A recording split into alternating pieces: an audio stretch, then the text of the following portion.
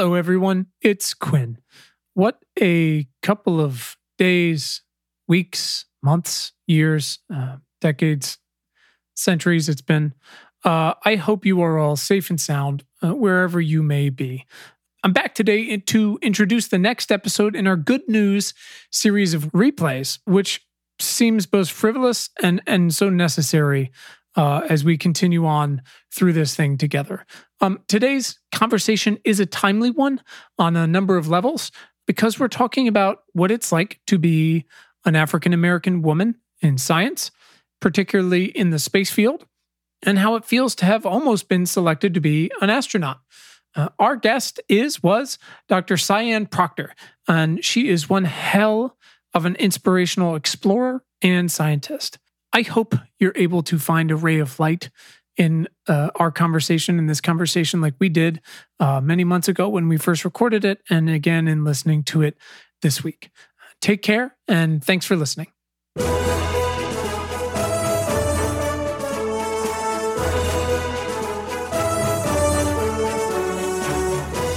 Welcome to Important Not Important. My name is Quinn Emmett. And my name is Brian Colbert Kennedy. And this is episode 42, The Meaning of Life. Yes. That's right. Hey, Brian, question. What happens when you're almost an astronaut? And what comes next? Yeah. I didn't have any idea. Now I do. And I'm fucking inspired by it. Man, our guest today is Dr. Cyan Proctor. She's an African-American explorer. Yeah, put that on your resume. Geo-explorer. Love it. Scientist, STEM communicator, and almost an astronaut. We're going to dig into that. She has lived in training habitats across the world. You're welcome, America. She has been on TV. And today she's with us on the mic explaining how we can get more women and more people of color into space one way or another. Because it turns out astronauts not the only way. No, you don't have to be only a military jet pilot anymore. Right. The Right Stuff was great. Thanks. However, let's open this bitch up. Yeah, pretty awesome. This was super fun and just very inspirational. Yeah. And makes you want to never give up on your dreams. Right, ever again. It's basically like watching The Greatest Showman over and over and over. Right. Which I, of course, have definitely watched and listened to the soundtrack of. Perfect. All right, let's go talk to Dr. Proctor. Let's do it. Our guest today is Dr. Cyan Proctor, and together we're going to discuss the topic, what happens when you're almost an astronaut and what comes next. Dr. Proctor, welcome. Thank you for having me. We are thrilled to have you here. Let us just get going with a quick who are you and what do you do? I am Dr. Cyan Proctor. I am a geoscience professor at South Mountain Community College in Phoenix, Arizona. So I teach geology classes, planetary science classes, and sustainability classes. And I've been a full-time professor for 19 years. Wow. That's impressive. Same as me. Nope, not the same as you, Ryan. Nope. Once again, not even he close. Always tries this. Not even close, champ. Awesome. Can I ask? So maybe we'll get into this, but what does it mean to be an almost astronaut? Yeah, that's the point. We're going to get into it. Got it. Oh, I'm very excited. Yeah, hold your pants, champ. Got it. Cool. Well, welcome. We're very happy to have you. Like we said. So we're going to get our conversation going. What we like to do here, Doctor, is we, number one, realize that everything is screwed and we need to help fix it. And we bring people like you on board to tell all of our listeners specific things that they and we can do to make a dent in the universe. So we'll set up some context and then figure out specifically what, how, why, if we can help. Big fans of action-oriented questions here. Yeah. Sounds great. Yeah. So, Doctor, we do start with one important question. Instead of saying, Doctor, tell us your whole life story, as rich as I'm sure that is, we like to pivot a little bit and ask, Doctor, why are you vital to the survival of the species? Well, I am vital to the survival of the species because I care. Ooh, I like it. Nice. I take the time to be engaged with my world around me. And basically, I call myself a geo-explorer. That means that I go out and I explore our world from a science or geoscience perspective. And I look for ways in which I can communicate the things that are happening around our world to the next generation and inspire them to become aware and involved. So I'm a science communicator. I love that. You're so Captain Planet, more or less. Pretty much. You're the actual Captain Planet. Actual Captain Planet. Doctor, well, we appreciate that perspective, and having people that care is obviously pretty vital. All right, so we're going to just set up a little context for today. Please, by all means, jump in, correct us, whatever. Oh, I will. Run away. That's perfect. Ooh, I like Thank that. you. That works best for us. Again, we're trying to stand in for our audience who's, on the subway or riding a bike or fucking texting and driving or something like that. So they don't have the chance to Google all these things or dig in. So this is our chance to make sure we're all on the same page before we really dig in today. So I want to talk a little bit about how someone gets picked to be an astronaut. Oh my God, I'm excited. Nope, Brian, don't just. Oh. I was just excited. Okay. Yeah. Yep. So here's how we pick the first ones, right? Also, I saw First Man recently. Was it good? I really enjoyed it. I really enjoyed it. Yeah. I mean, they chose, well, it doesn't spoil anything. I mean, I don't think most people really know his life story that well, which is the point of making the movie that was based on the book, which is like, boy, that guy went through some shit. And also, turns out science in space is really hard. Right. Really hard. It's one thing to watch Apollo 13, which is also so important and to understand, but to get to where they got to Apollo 13 was crazy. So I thought they took a really interesting perspective with the way they told it, which was like, it was a hell of a thing to even get to that place. And I'm looking forward to seeing it. But what I want to say is, now that you bring up Neil Armstrong, that's where it all began for me. I was born on Guam because my father worked for a NASA contractor during the Apollo missions. And I literally grew up with Neil Armstrong's autograph to my father on his office wall as a kid, and all these other Apollo certificates. So my father was a hidden figure. That is Hold on. insane. This all is right. insane. We're going to need a little more detail. Before we even do the whole context bullshit, let's talk a little bit about what were you doing it? No, we're just going to do the whole tell us your life story thing, I guess. So what were you guys doing on Guam? What did your parents do? Don't want to leave your mom out of this. And what was that life? I want to hear. This is fascinating. So my father was really smart, but wasn't able to go to college. He basically took a math test when he was 18, and they thought he cheated on it because he scored perfect on it. And this was, kind of equivalent to like an SAT math test. And so long story short, he was in Ohio. They figured out that he was actually really smart. And the next thing you know, he's working for the federal government doing ICBM work, tracking. And what year was that? This would have been, let me think about this. This would have been early 60s. I have a picture of my father on the U.S. Vandenberg that got sunk off of the coast of Florida to create an artificial reef that's dated 1966. So, and they used that to go off the coast of Russia to track ICBM missiles. What's ICBM? ICBM, intercontinental ballistic missiles. Got it. Yeah, ICBMs. And so he was doing really interesting top secret kind of work as a young person in his 20s, and an African American male. Sure. And then he was able to transition, and he went to work for Bendix Corporation, and they had a contract with NASA. So he started off in the Gemini program and in Cape Canaveral, and then ended up going to Guam from 1966 to 1970. So for 4 years, my mom, who's a housewife with 4 kids, not 4 kids at that time, me and my brother were born on Guam, but taking care of us while my father was working at the tracking station on Guam for the Apollo missions. What? That's really wild. That's really like you're a special. kid and your dad like works for. I mean, I can't imagine a better. Right, in those early days. Wow. Like that's just incredible. Very, very right. Cool. I know. And so unfortunately, my father left right after, I think it was Apollo 13. He went and left and went to work for Raytheon. And I was only 2 months old, had just been born on Guam, and they left beautiful tropical Guam for snowy, wintry Minnesota, and my life in snow began. And Sure. I'm familiar. Yeah, it was really interesting because he transitioned into computers and more into the computer technology world after that. But I grew up again with all of these amazing space certificates, and I actually have them now in my space room at my house.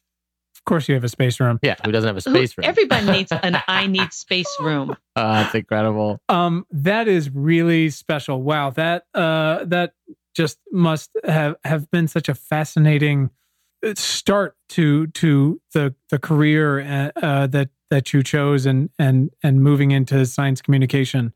It really was because, growing up, I naturally gravitated to science. My father was a big advocate, and my mother, of us going to college because neither of them did, getting degrees. And my father was basically, choose a science to, you were going to become a scientist.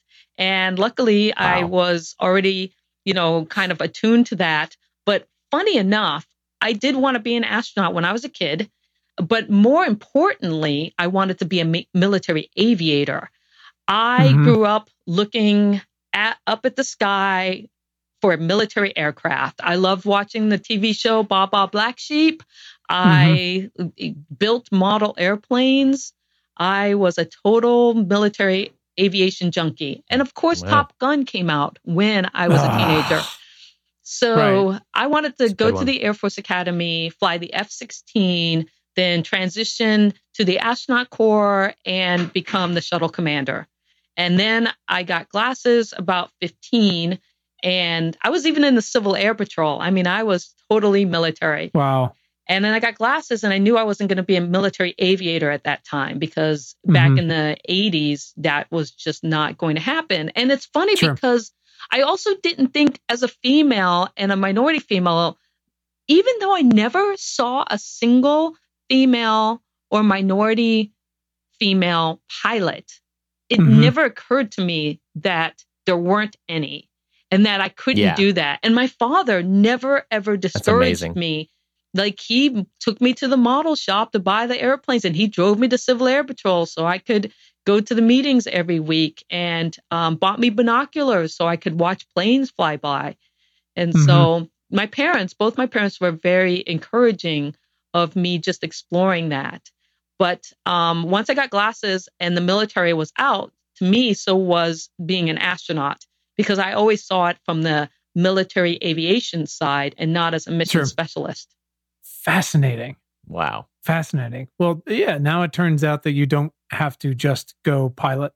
Right. Which is, and I assume that will keep expanding. So, all right. Well, that is just an incredible perspective to have. And I'm excited about the rest of this conversation. So first having such big dreams right off the bat, that's incredible. That's and awesome. Just not even thinking that they weren't achievable. And that's what I find fascinating, because in my mind, that's a hell of a testament to your parents. Right? Because I always thought, like, the mission specialists were rocket scientists. They went to, MIT and Harvard. And I wasn't going to be going there, but I never doubted that I could get into the Air Force Academy, fly an F-16, and become the shuttle commander. So I think it's funny as a kid that that's what I thought I would be doing.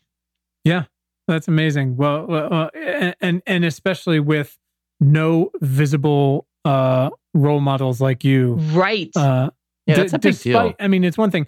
Any kid can grow up and want to be a pilot or want to be a space shuttle, but to have such an intimate daily interaction with the agency itself and with the machinations of it, and to still not see those, of course, because it was the 60s, not that it's hugely better now, but still even then, is really inspiring. That's awesome. So, I mean, that's incredible, because we talk about the first man stuff, like you said, that with the way that timing lined up, it is a really good take on the end of Gemini, the Mercury, especially the Apollo years. So they started picking the first astronauts in 59, right? And they had to have that flight experience in jet aircraft, background in engineering. They had to have the great eyesight. They had to be shorter than 5'11", so that you could fit in the Mercury spacecraft. Yep, Brian, you're out for so many reasons. And at least at that time, and for a long time, you had to be a white guy, right? Yep, it was pretty standardized. Yeah, shocking. So here is NASA's existing astronaut admission protocol per their website. astronaut requirements have changed with NASA's goals and missions. A pilot's license and engineering experience is still one route a person could take to becoming an astronaut, but it's no longer the only one. Today, to be considered for an astronaut position, U.S. citizens must meet the following qualifications: a bachelor's degree in engineering, biological science, physical science, computer science, or mathematics. Number 2, at least 3 years of related professional experience obtained after degree completion, or at least 1,000 hours pilot in command time on jet aircraft. Number 3, the ability to pass the NASA long-duration astronaut physical. Distant and near visual acuity must be correctable to 20/20 for each eye. The use of glasses is acceptable. This is wild. 25 years too late. Yeah. Well, I will say that NASA's always kind of been progressive in the glasses area. It was the military that took a while. Yeah. So if you were going to be a interesting. military Okay. aviator, then you needed to Sure. have good eyesight. But now even the military will take corrected. Fascinating. So with these sort of updated like requirements, there's actually a lot of people that are probably eligible. Absolutely. And that's why every time NASA puts out a call for astronauts, now you get it used to be, a couple thousand people. Now you're getting up to 18,000 people applying. Right. I think that was the number for the last call. Right, and that's actually, it's interesting. I actually pulled those. So it said there were 8,000 in 1978 applications. It went down to 6,100 in 2012. Whoa. Bam, 2016, the last number I could find, yes, was 18,000, which is interesting. From what I remember seeing this, that was shortly after The Martian came out. Right. And the movie? And I think they said that was actually a big boost, which is awesome. Mm-hmm. So basically, there's a board at NASA. They take those applications, they assess each candidate's qualifications. There's a bit of a waterfall. The board then invites about 120 of the most highly qualified candidates to NASA's Johnson Space Center in Houston for interviews. From my math, that's about 0.006% ish. Right. Wow. To be clear, I'm not an astronaut. I don't have any of those degrees. I'm a liberal arts major. I can tell you I can ask philosophical questions about those numbers. So of those interviewed, about half are invited back for a second round. So 60 now or we're at so. 60. And then once the final ones are selected, they have to complete a 2-year training period at Starfleet Academy. Yeah, basically. Yeah. That's it in a nutshell. God, wouldn't that be amazing? Yeah. Well, what I was going to say is what's interesting from my story is that, I kind of gave up on that dream at 16, not even knowing what the astronaut selection process was or the criteria. Never even looked it up because I was no longer going to be a military aviator. So it didn't matter in my brain. So I just went off and lived my life. I, got my degrees and I'm being a geo explorer. I got my pilot's license because I always wanted to learn how to fly. I got scuba certified. I traveled and taught around the world.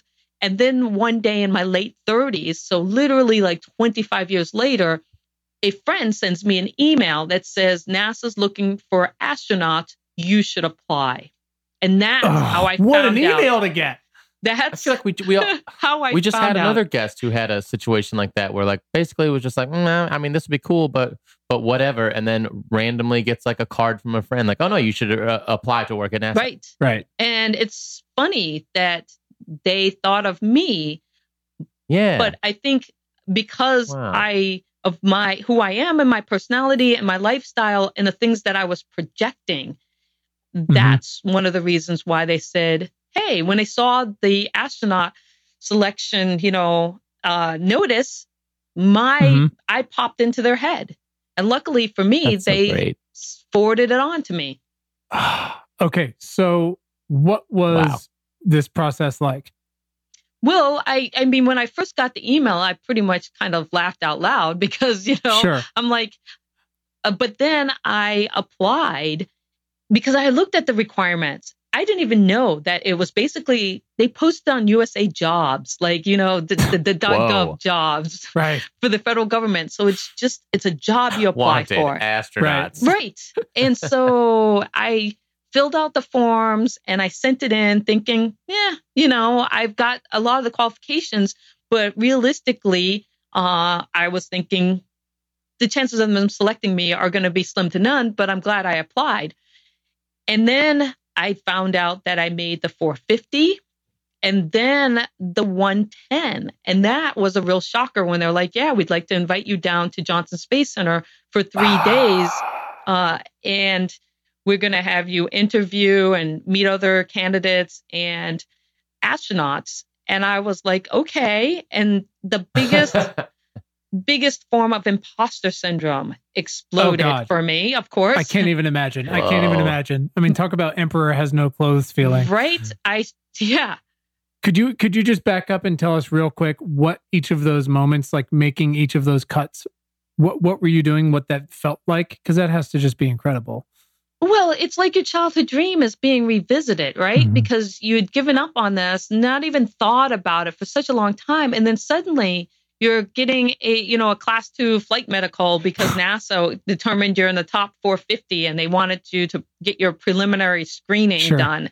And then you send that in. And then literally I was walking across campus when my boss at the time stops me and she says, hey, there's somebody from NASA who's been calling about you, and his name is Melvin, Leland Melvin. Mm-hmm. And I literally said, you mean Leland Melvin, the astronaut? And she said, oh, I better get back to him then. God. And that's basically when I found out that they were seriously considering me for an interview. And I thought to myself, an astronaut's calling about me? Right. Wait a second.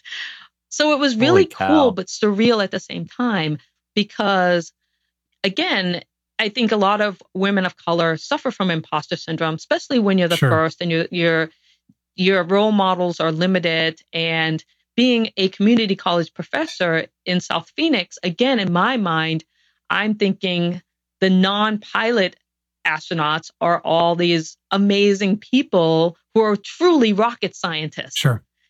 And I really had to work my way through and not have really fun conversations with the voice inside my head about why I belonged and how awesome and cool this was that I was going to Johnson Space Center. Okay, so talk to us about the flight down to Johnson Space Center and your experience. I mean, how are you just not like exploding of excitement? You are exploding, but also the butterflies in your stomach because you have no idea. I mean, you're going, it's the right stuff kind of thing. Sure. It's the top of the top, and you land and they bring you in groups of 10. And the first thing people ask you in any high power group is, what do you do? Oh, right. And there were the fighter pilots, and there were the doctors, and there were the, Harvard, MIT professors. Yeah. And then they ask you, and you say, well, I'm a community college professor in Phoenix, Arizona. And I think people have this perception of, community college, what exactly does that mean? Because you're not K through 12, so you're not, or high school. And I think people understood that NASA had a teacher in space program and that they had taken some teachers. But I think that they also were kind of like community college, So you're not at the university. What is that? And how did you end up here if you're community college? And I got to hand it to NASA and I think Leland Melvin, the astronaut, because he was very big into education, for recognizing that the community college is a vital source for educating our citizens in the United States, and that the faculty and staff and the students from the community college are amazing, and that you can have people that are at the community college doing amazing things. And oh God, yeah. I mean, that just must have been incredible. And at the same time, like you said, the imposter syndrome, just from that, haven't thought about that. Oh, also you're a woman of color. Right. I mean, so what was the process then, and sort of how everything ended up there? Can you tell us how that worked through?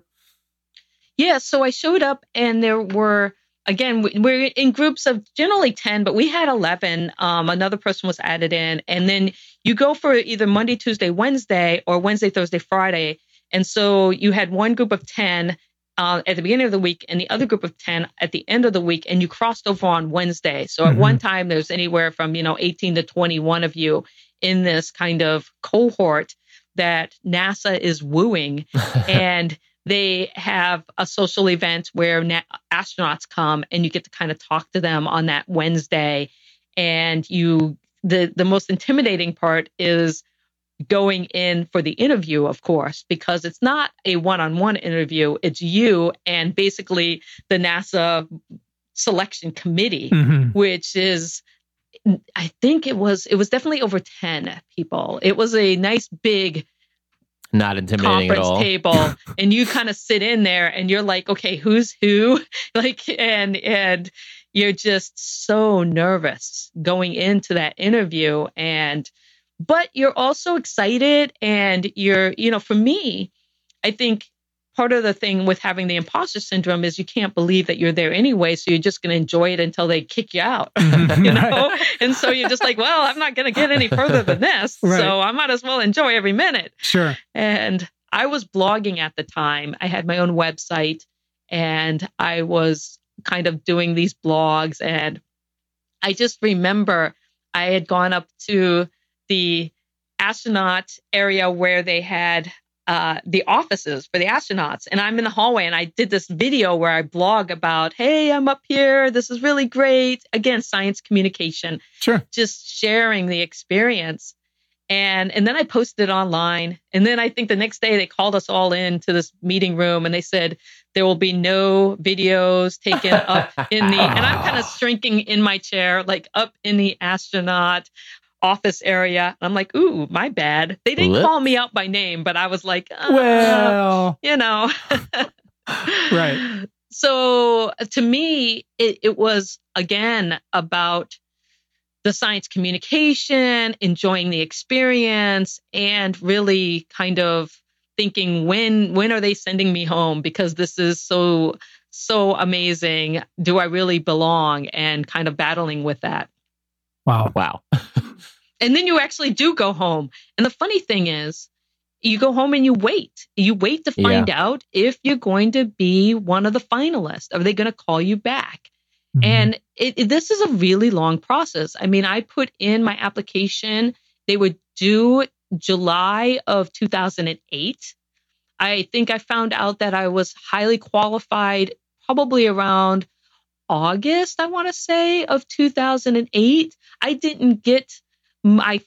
knew I was interviewing, I want to say in December probably is when I figured I was going into the 110, because I remember going away for Christmas break and thinking I can't injure myself because I have I was going to be an astronaut. Yeah.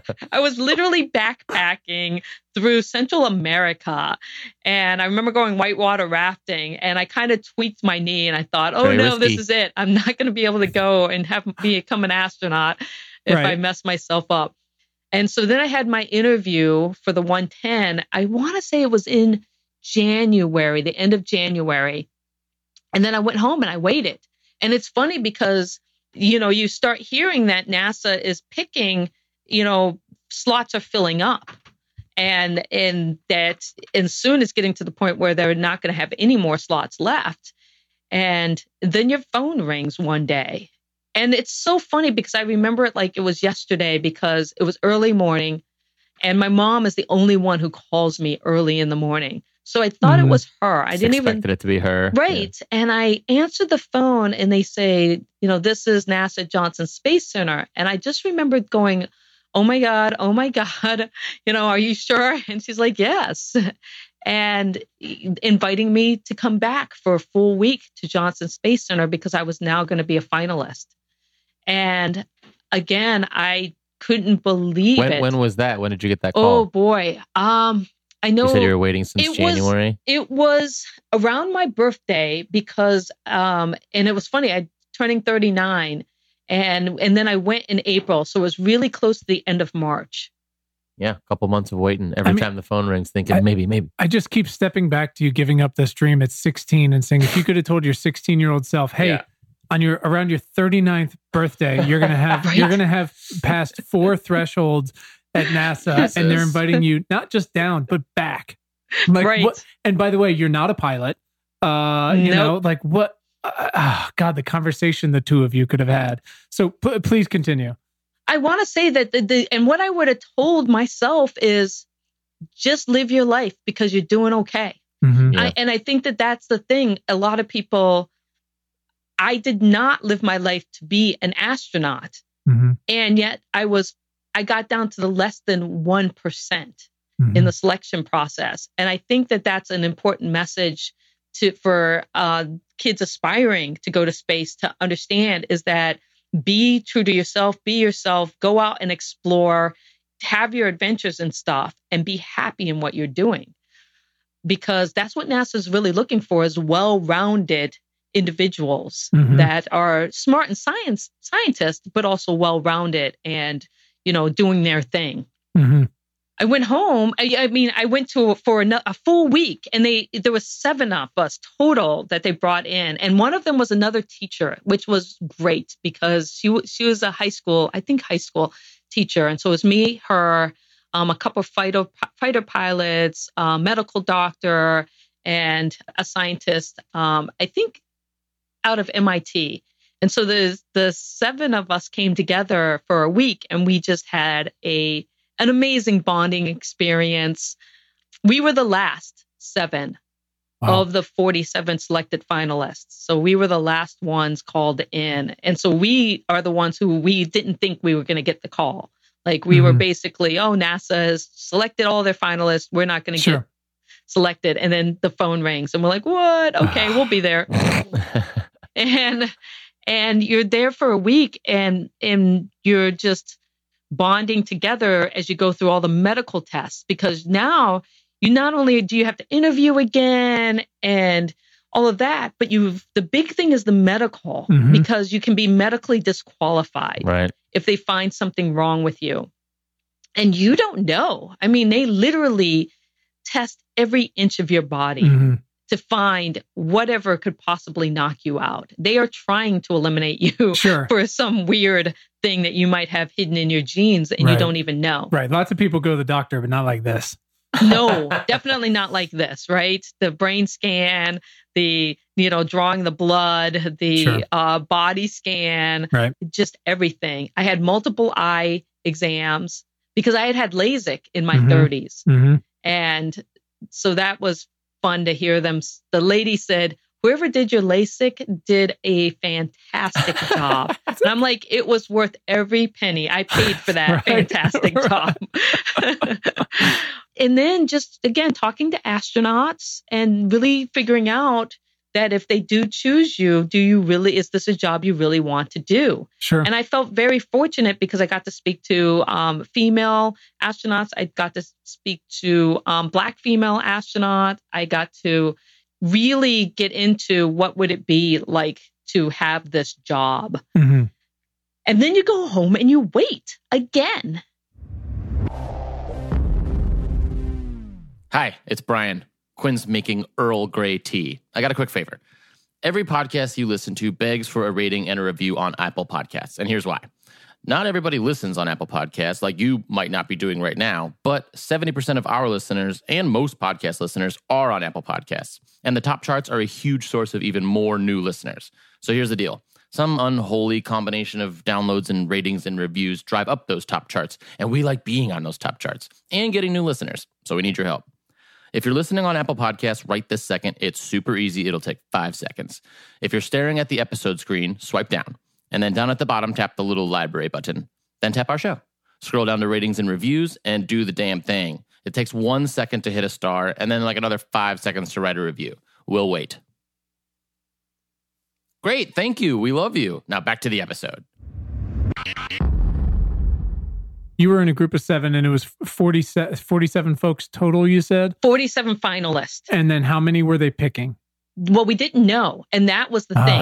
And so there was but they're rumors. Not picking 47. No. And there was rumors that they were going to pick anywhere from 9 to maybe 15. And keep in mind that this is the first astronaut selection class that they specifically advertised for the ISS, the International Space Station only, and not the shuttle, because they knew the shuttle was going to be retired, the shuttle program, and that anybody selected in this round would not fly on the shuttle. So there was a lot of question about how many astronauts would they actually need. Sure. And because with the shuttle retiring, the shuttle was a real workhorse. I mean, they were sending the shuttles up all the time, and they were picking astronaut classes, anywhere. Some of them were up to 47, I think, in the 90s. Mm-hmm. But when you're talking about the International Space Station, you're talking about a few limited spots for Americans. And, and if the people going up are staying up there for 6 months or a year, then the rotation becomes a lot longer. And so we didn't know. And you didn't know until they chose.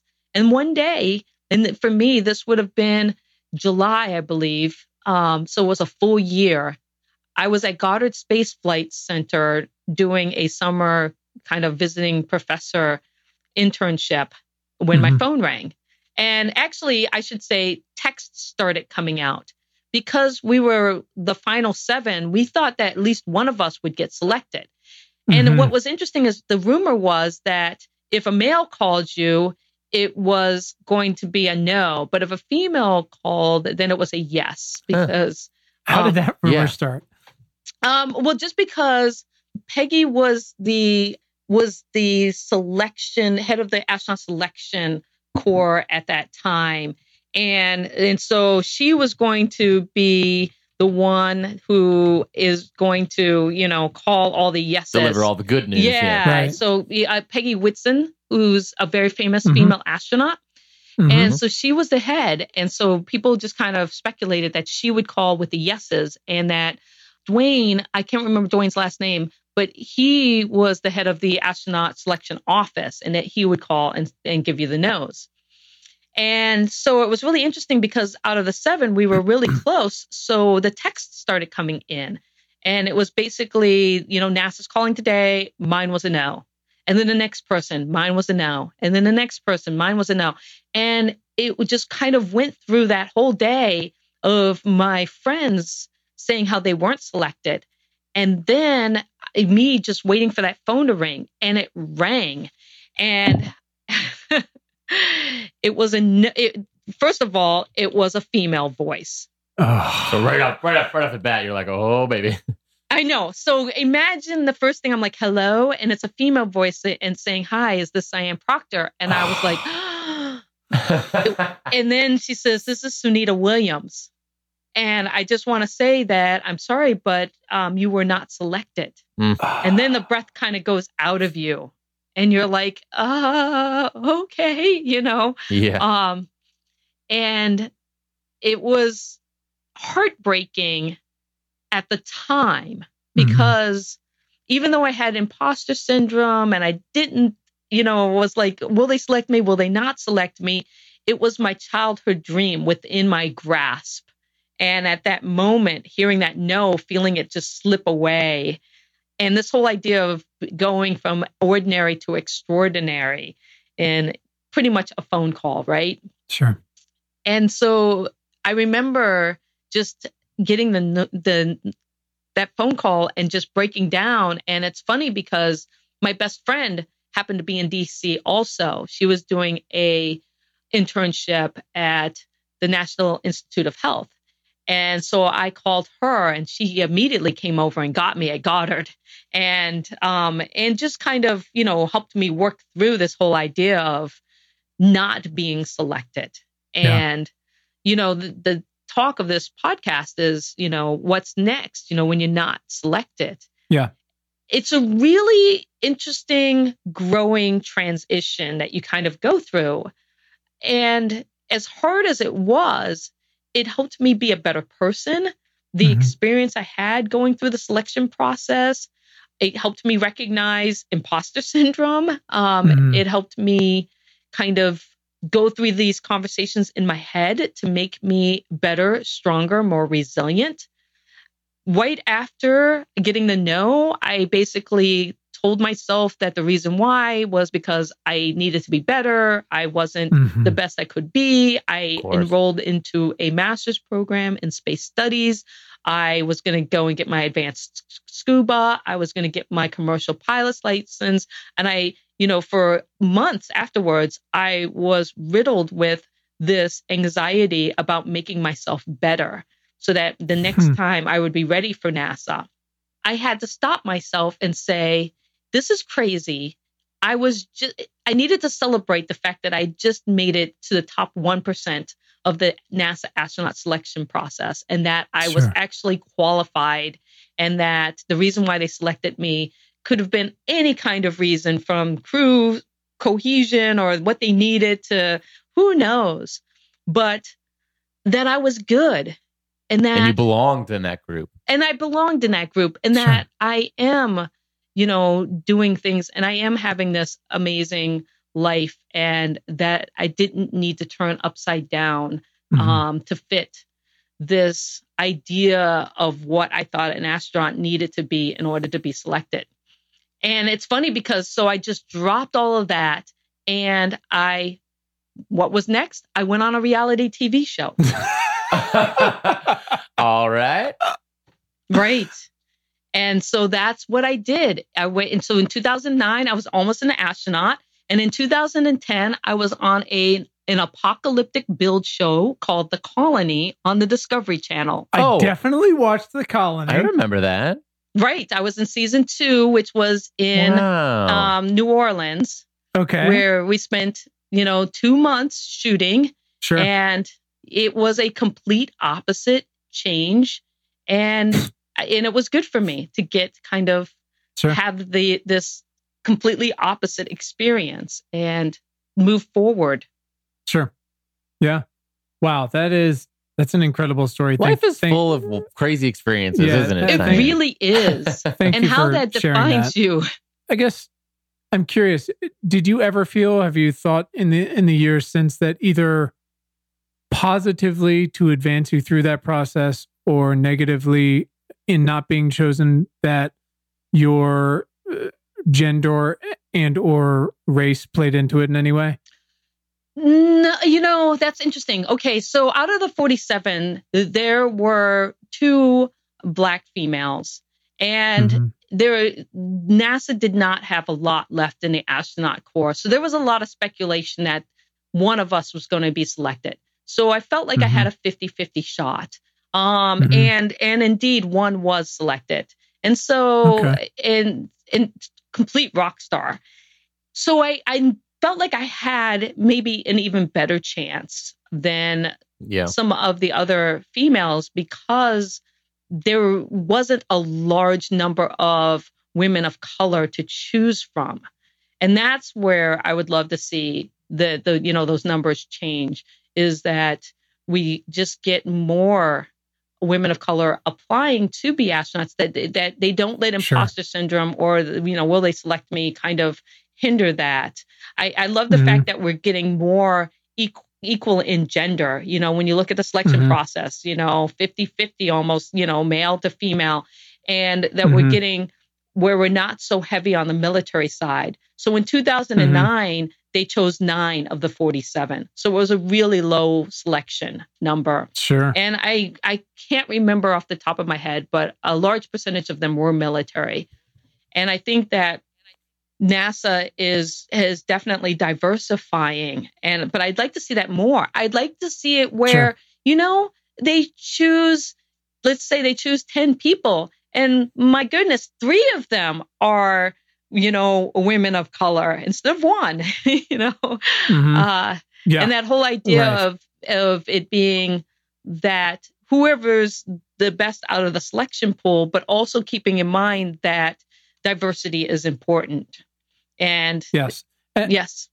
And I was just going to say, and not just for representation. I mean, but purely for, there are particular issues that women face in space that men don't. Right. And we are only starting to grasp the things that we don't know at this point. I mean, you talked about the longer trips going out to Mars and further one day. I mean, we have so much that we don't know, and you're not going to know unless you put women in space. Right. And you diversify the people that are involved in both the selection and going, so that you just kind of get all of these voices, and this whole idea that space is for everyone. And I think that we don't have that yet, but it's something to strive for, that where everybody around the world really believes that space is for everyone.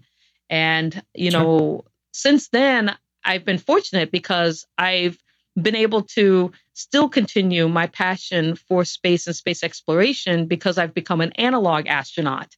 Yeah, I was just gonna. So Brian wants to know what analog astronaut is. I just didn't tell him. Yeah, purposely. So, and I'm very interested. I have really fun friends because they recommend me for all kinds of things.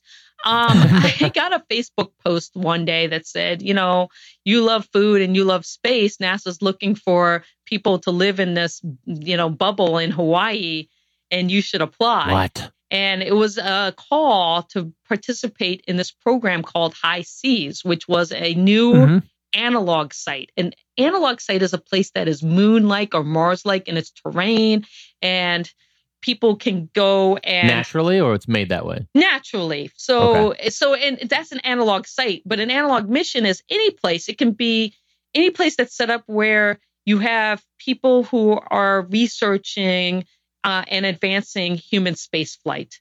So there's an analog site at Johnson Space Center where they basically lock you into a simulation for a certain amount of time.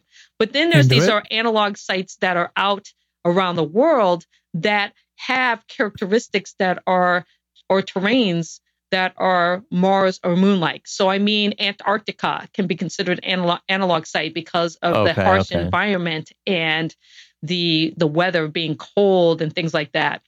And then in the big island of Hawaii, being volcanically active, there's a lot of locations where you just don't have vegetation and it's volcanic. So it's Mars-like.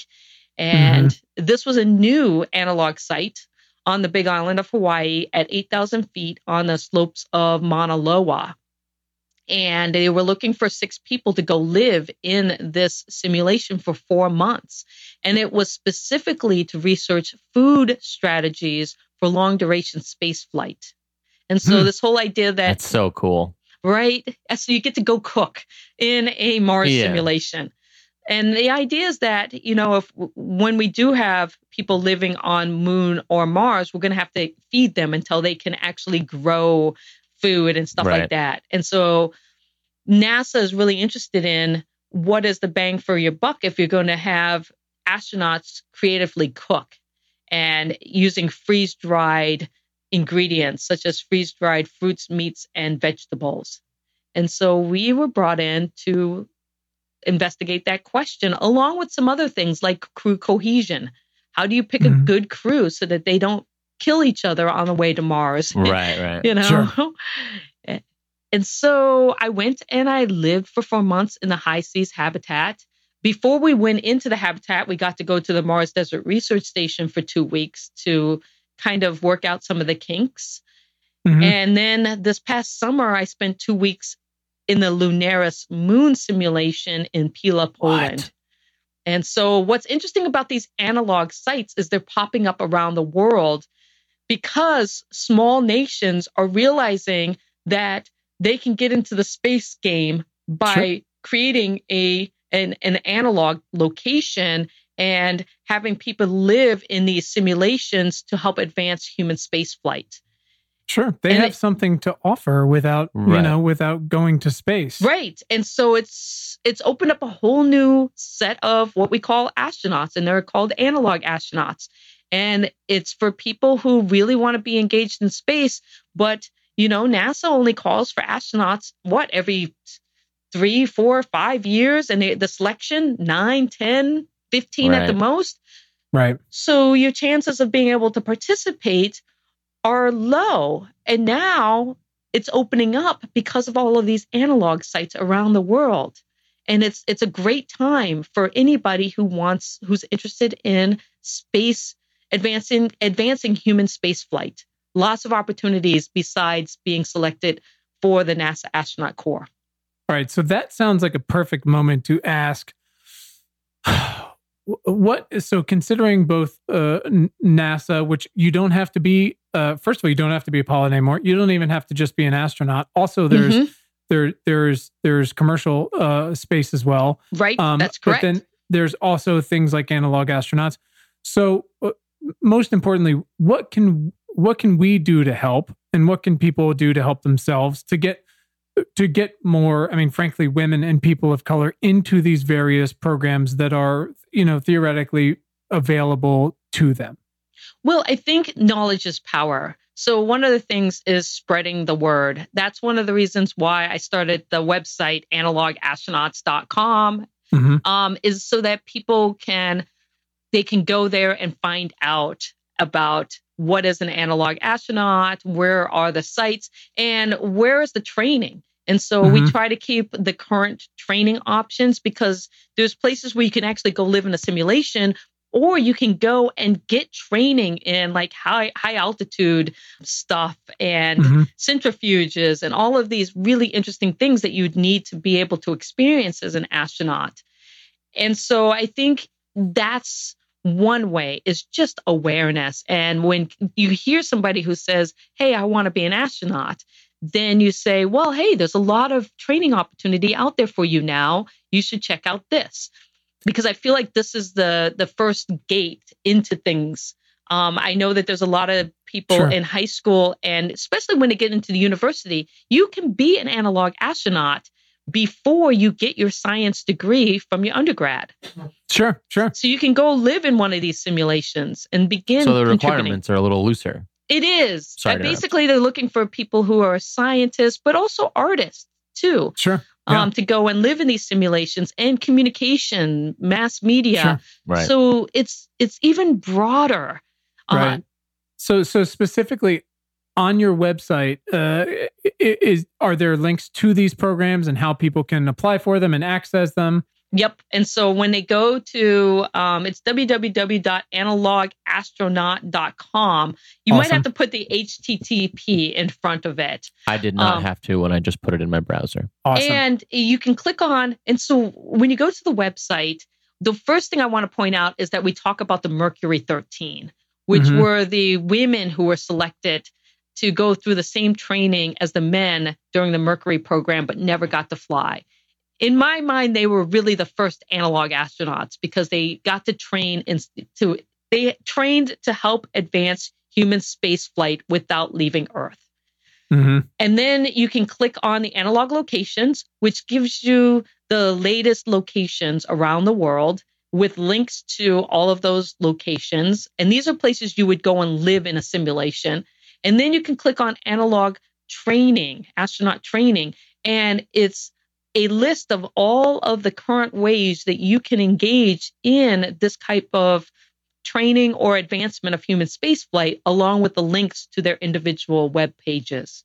So cool. Yes. And then we have a Facebook group that we'd like to, post interesting things about. And right now, I'm proud to say that this website is run by 3 females. And awesome. And there's me, an African-American female. There's Jahaira, who is Hispanic and was born and raised in Puerto Rico. And then there's Andrea, who was born in Romania and lives in Canada now. And these are amazing women. And so our goal, the reason why the 3 of we came together, is because we wanted to promote more women and women of color to think about space and space exploration. So I think you made an important point earlier, and it sounds like you guys are trying to do this yourselves in some way as well. So awareness is key, getting people, and you've built this amazing website with, it is the hub of the place you need to go to find out about these programs, aside from applying for a job at SpaceX or at NASA, whatever it might be. Right. So what can we do to help make it so these folks are actually now chosen and successful in said programs? That starts to sound like more of conversations with either our elected representatives who might serve on technology committees, or contacting these organizations themselves, because we want to make sure we're not just, sending them to slaughter. It's like, how do we make it aware that, hey, we're watching and we know you keep picking white guys? And I think that's the first thing is, number one, always vote when there is an election. Be vote. Engaged and vote. And not only vote, but vote for people who are pro-science. we are in this age of anti-science, fake news, nothing's real. But no, there is So real news strange. and real science. I never in my life would have thought I would have had to march for science. And that's, even when I say that, it's mind-boggling.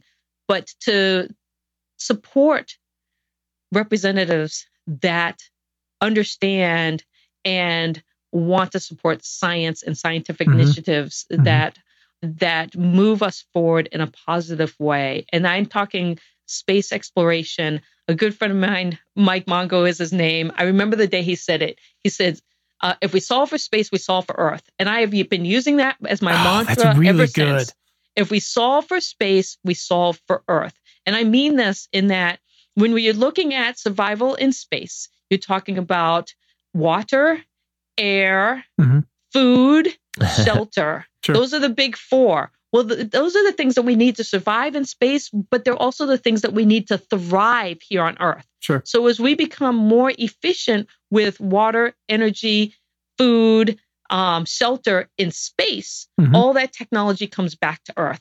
Right. And we use it to make us be more successful and to be able to thrive here on Earth. And I think a lot of people miss that connection, that space allows us to be more efficient, and space exploration and technology allows us to be more efficient and successful here on Earth. I love that. And it is true. I mean, there's always the examples everybody uses of oh, by the way, you wouldn't have your fancy iPhone without the space shuttle. Right. Right. But it is true. It really is true. These things will continue to come back to us as long as we start with basic science funding, and then we keep going with NASA funding, and then eventually these things do come back to us. They do come back to us. It's very good to know and say out loud, because I feel like a lot of times when we're sharing stuff in our newsletter or on our podcast about space exploration or any sort of advancement, a lot of times we get people that are like, why spend money on that? Why are we putting money and time into space as if it's not connected to here? Right. It is. It is intimately connected. What's interesting is that, again, I think that the whole idea of pushing human survival to its limits, we learn so much, and that's why we do it. Sure. And so you can imagine when we actually, we have the ISS, but what about when we get the colony on the moon and then the colony on Mars, and what we will learn and how efficient we have to be in order to survive in these non-habitable spaces will ultimately make us so much better on Earth.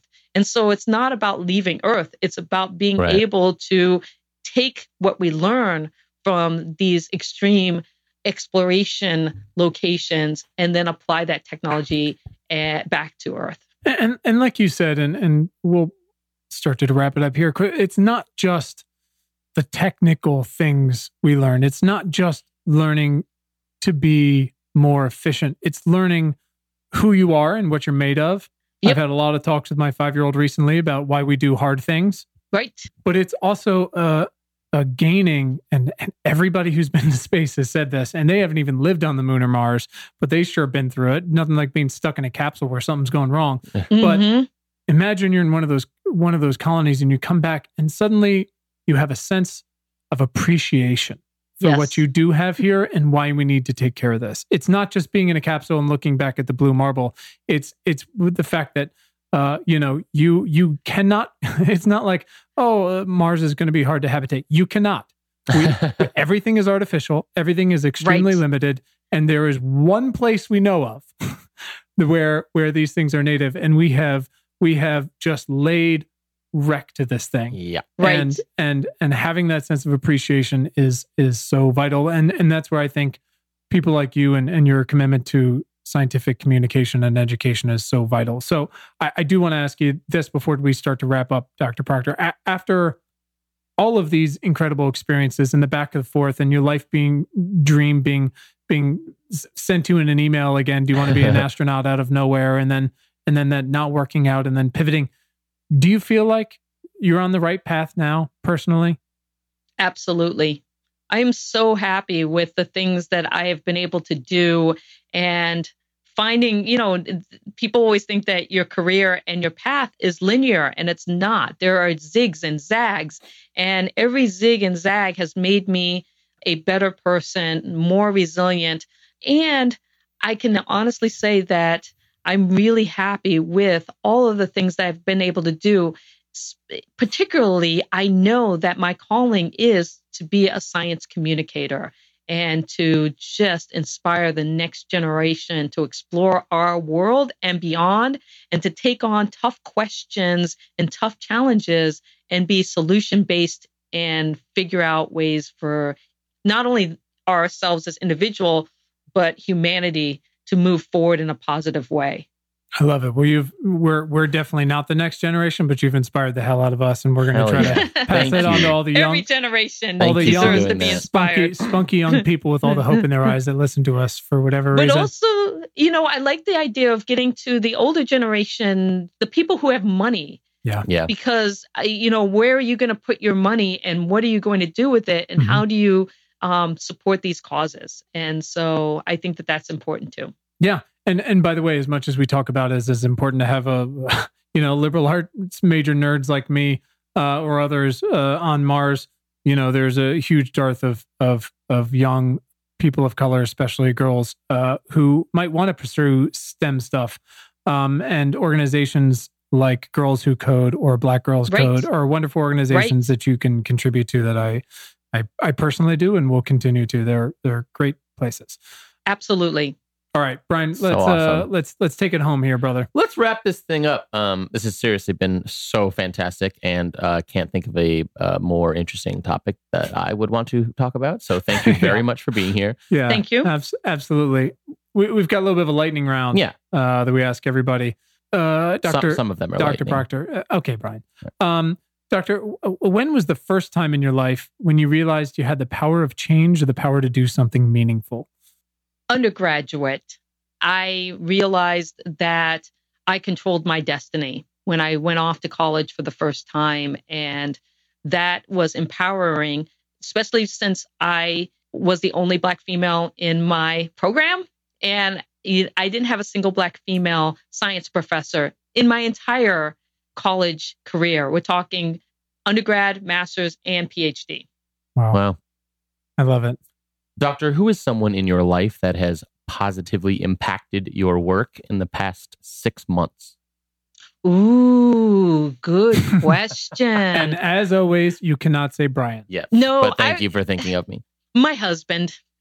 Pretty good answer. Yeah, because he supports me. Like, when I met him, I literally said, well, I'm going to go off and live in a Mars simulation for 4 months, and I'll see you when I get back out, and he has stuck with me through all of the analog simulations. This past summer, we were in Switzerland. I was at CERN giving a talk on how to feed an astronaut. And I met the lady who was going to Pila, Poland. She was going to be the commander of this mission. And she turned to me and said, we have an opening. We need somebody, but it's next week. And I literally turned to my husband and said, I might just stay in Europe and go to Pila, Poland and live in this simulation. And he said, of course you will. I'll see you when you get home. Oh, that's awesome. So my husband is so supportive of all of the things that I want to do. And I love him for that. Oh, that is special. That's Very something cool. we can all try to aspire to. We're gonna have to talk to you another time about space food. Also very interesting. Yes, yeah. And I'm going to live on a ship for 2 months next summer called the Joyous Resolution. So going to sea. Of course you are. I love it. Yeah. Amazing. All right. What do you do, Cyan, when you feel overwhelmed? Oh, when I feel overwhelmed, specifically, give it to us. I like to watch cheesy movies that are either romantic comedies or sci-fi fantasy. Well, you got to name titles now. Yeah, you got to give us your 3 go-tos. Oh, Harry Potter. Sure. Wait. That's not cheesy. Hold on. Twilight series. Yeah, I love the Twilight series with go. vampires. And then like You've Got Mail. Meg Ryan and Tom Hanks. I mean, all day. It's a really good one. I love romantic comedies and I love fun sci-fi or fantasy that just makes you feel good when it's over. Yeah. I love it. Awesome. I love it. How do you consume the news normally? I usually get news through my Twitter feed or social media now. My first job from undergrad was working at a news station. I was a video editor for the 5, 6, and 11 o'clock news for 2 years before going to grad school. And I know a skill that I use today is video editing in everything that I do, but I cannot watch the news. Yeah. It's been 20 years of my husband has a political science background and was a history teacher. And so he loves the news. So it's been fun being married to somebody who is, a news person and me turn that off. Yeah. I can see both sides of that for sure. So I like things like, I like having my Twitter feed. I like podcasts, things like that. I love listening to the radio and NPR when I'm driving to work. Those are the times when I get my news. We're in the same boat. Yep. All right. One more. We've done a good job of not talking about this person, but if you could Amazon Prime one book to our president, Donald Trump, what would it be? Oh, boy. That's a really tough question. Anything goes. We've gotten everything from coloring books to the Constitution. No, well, I think I would send him Bill Bryson's Brief History of Nearly Everything. And the reason why, because it's science. I think a good science lesson on the history of science and how science works would be enlightening for him. Agreed. I love that. That's a hell of an answer. Doctor, where can our listeners follow you online? Oh, I have an open Facebook page, and I am just Cyan Proctor on it. I think I'm Dr. Cyan Proctor. On Twitter, I'm again Cyan Proctor. Excellent. You can Google me. Oh, you can see me. I have my TV show. I'm on Strange Evidence. I'm the STEM demo expert on the Science Channel TV show Strange Evidence. Cool. And season 2 just ended, but season 3 will be coming up. And so I've been on every season of that. Bam. Yeah, I think those are, I also have an Instagram, Cyan Proctor. So just Google me, Cyan Proctor. You'll find me all over the place. I love it.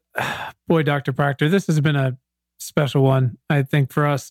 So we really appreciate, obviously, all that you've done and all that you continue to do, and for making time for us to have this conversation today. I think people are just gonna love this. I certainly did. I feel inspired and lucky. So thank you. Thank you very much. Well, thank you for having me on. It was a real pleasure to talk to both of you, and I hope we get to meet sometime in the future. Yes, absolutely. Let us know if you're ever in sunny and on fire Los Angeles. I certainly will. Thanks to our incredible guest today, and thanks to all of you for tuning in. We hope this episode has made your commute or awesome workout or dishwashing or fucking dog walking late at night that much more pleasant. As a reminder, please subscribe to our free email newsletter at importantnotimportant.com. It is all the news most vital to our survival as a species. And you can follow us all over the internet. You can find us on Twitter at importantnotimp. Just so weird. Also on Facebook and Instagram at Important Not Important. Pinterest and Tumblr, the same thing. So check us out, follow us, share us, like us. You know the deal. And please subscribe to our show wherever you listen to things like this. And if you're really fucking awesome, rate us on Apple Podcasts. Keep the lights on. Thanks. Please. And you can find the show notes from today right in your little podcast player and at our website, importantnotimportant.com. Thanks to the very awesome Tim Blaine for our jammin' music, to all of you for listening, and finally, most importantly, to our moms for making us. Have a great day. Thanks, guys.